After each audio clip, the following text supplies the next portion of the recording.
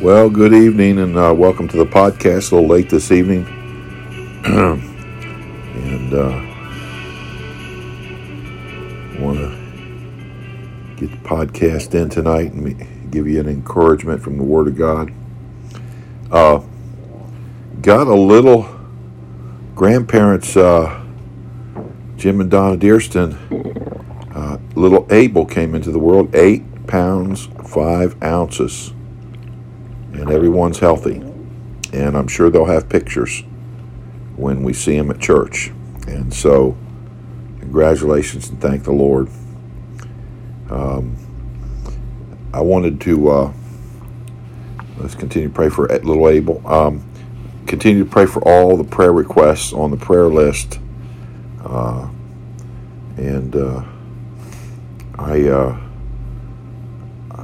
I feel a bit selfish, but I want to ask you to pray for my throat. I went and got tested for strep. That's not strep, but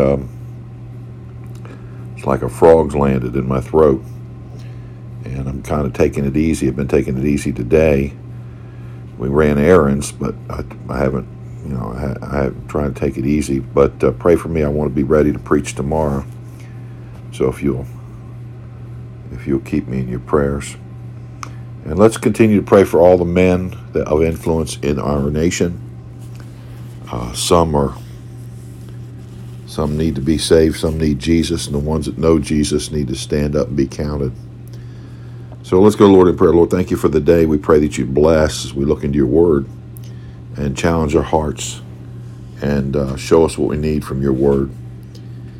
We pray for little Abel, and Lord, we pray that he would be saved at an early age, and we thank you for grandchildren, and pray that you bless as we look into your word in Jesus' name, amen.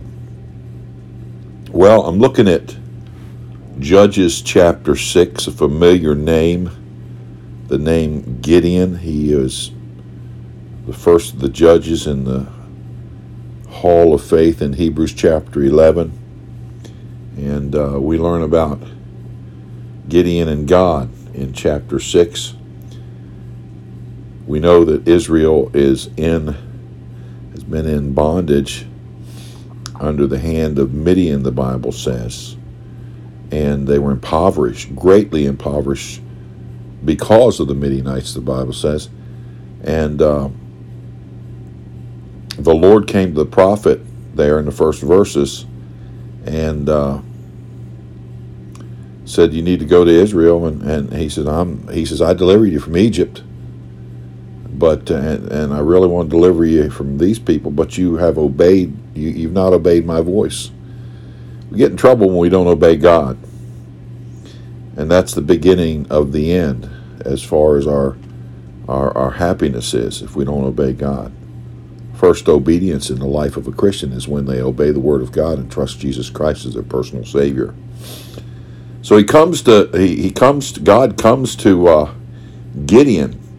The Bible says he's at the wine press, and he was threshing wheat at the wine press to hide it from the Midianites. And God comes to him, and verse 12 of chapter 6, and it says, and the angel of the Lord appeared unto him and said unto him,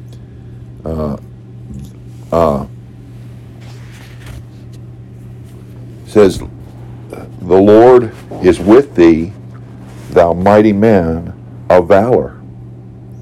Now, God comes to him and said, and Gideon says, oh my Lord, if the Lord be with us, then why are we in this fix? Why has this befallen us?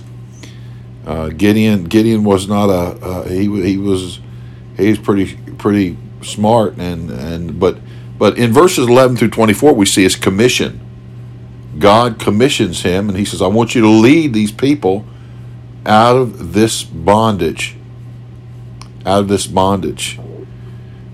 verse 25 through 35, we see his courage. He tears down the altars to Baal, and people are upset. And as a leader, he had to take the steps. And then the Bible says in verses 36 through 40, we see his caution. Gideon puts out a fleece. He puts out a fleece, and he wants to make sure he's not sure of in himself of what God wants. Now, here's the thing, and I want to say this. I've said this to many people. This chapter is not a chapter. I've heard many people said, "Preacher, I put out a fleece." Well, that was not a good thing. It was not a good thing when Thomas doubted. It's not a good thing when Gideon.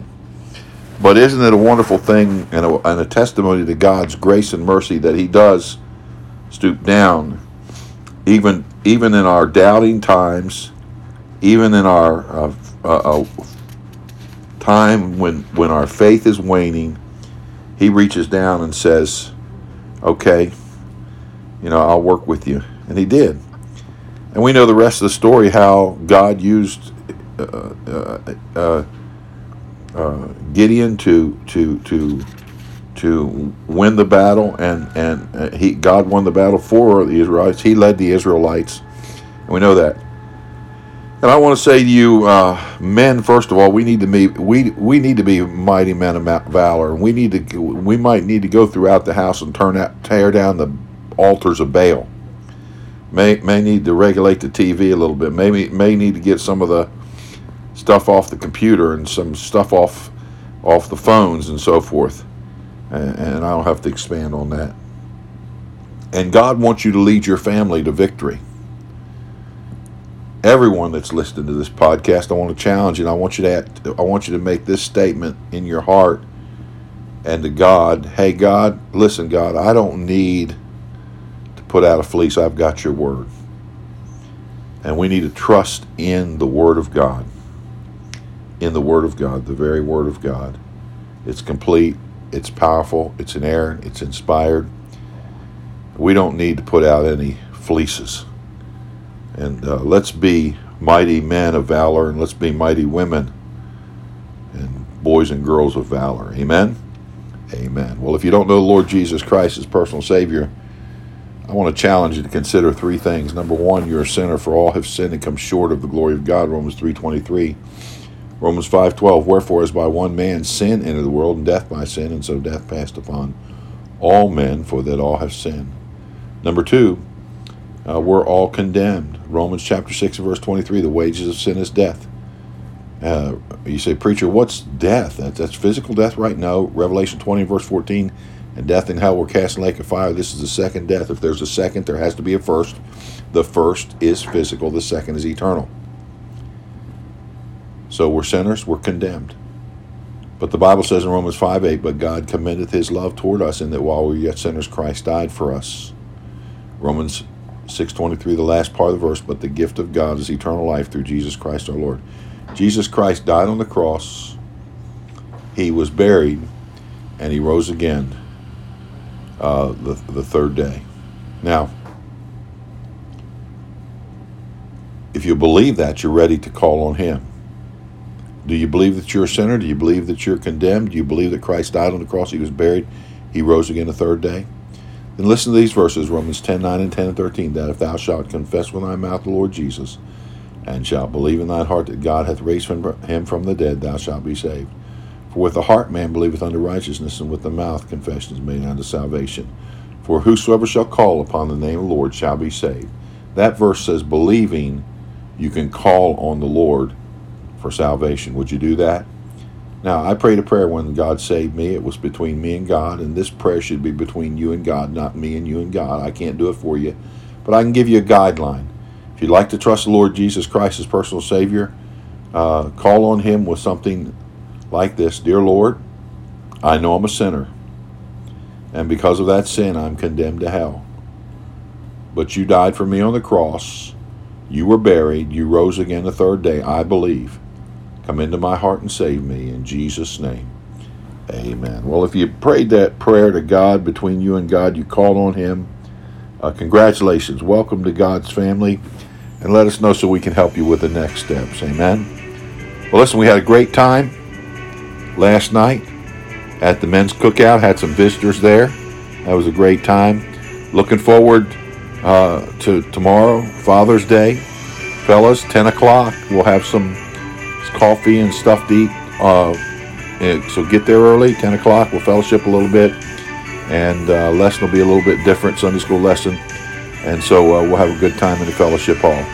Father, thank you for the time you've given us, and bless what we've heard, and challenge our hearts to be more like you in this area of valor. In Jesus' name, amen. God bless you, and have a good night.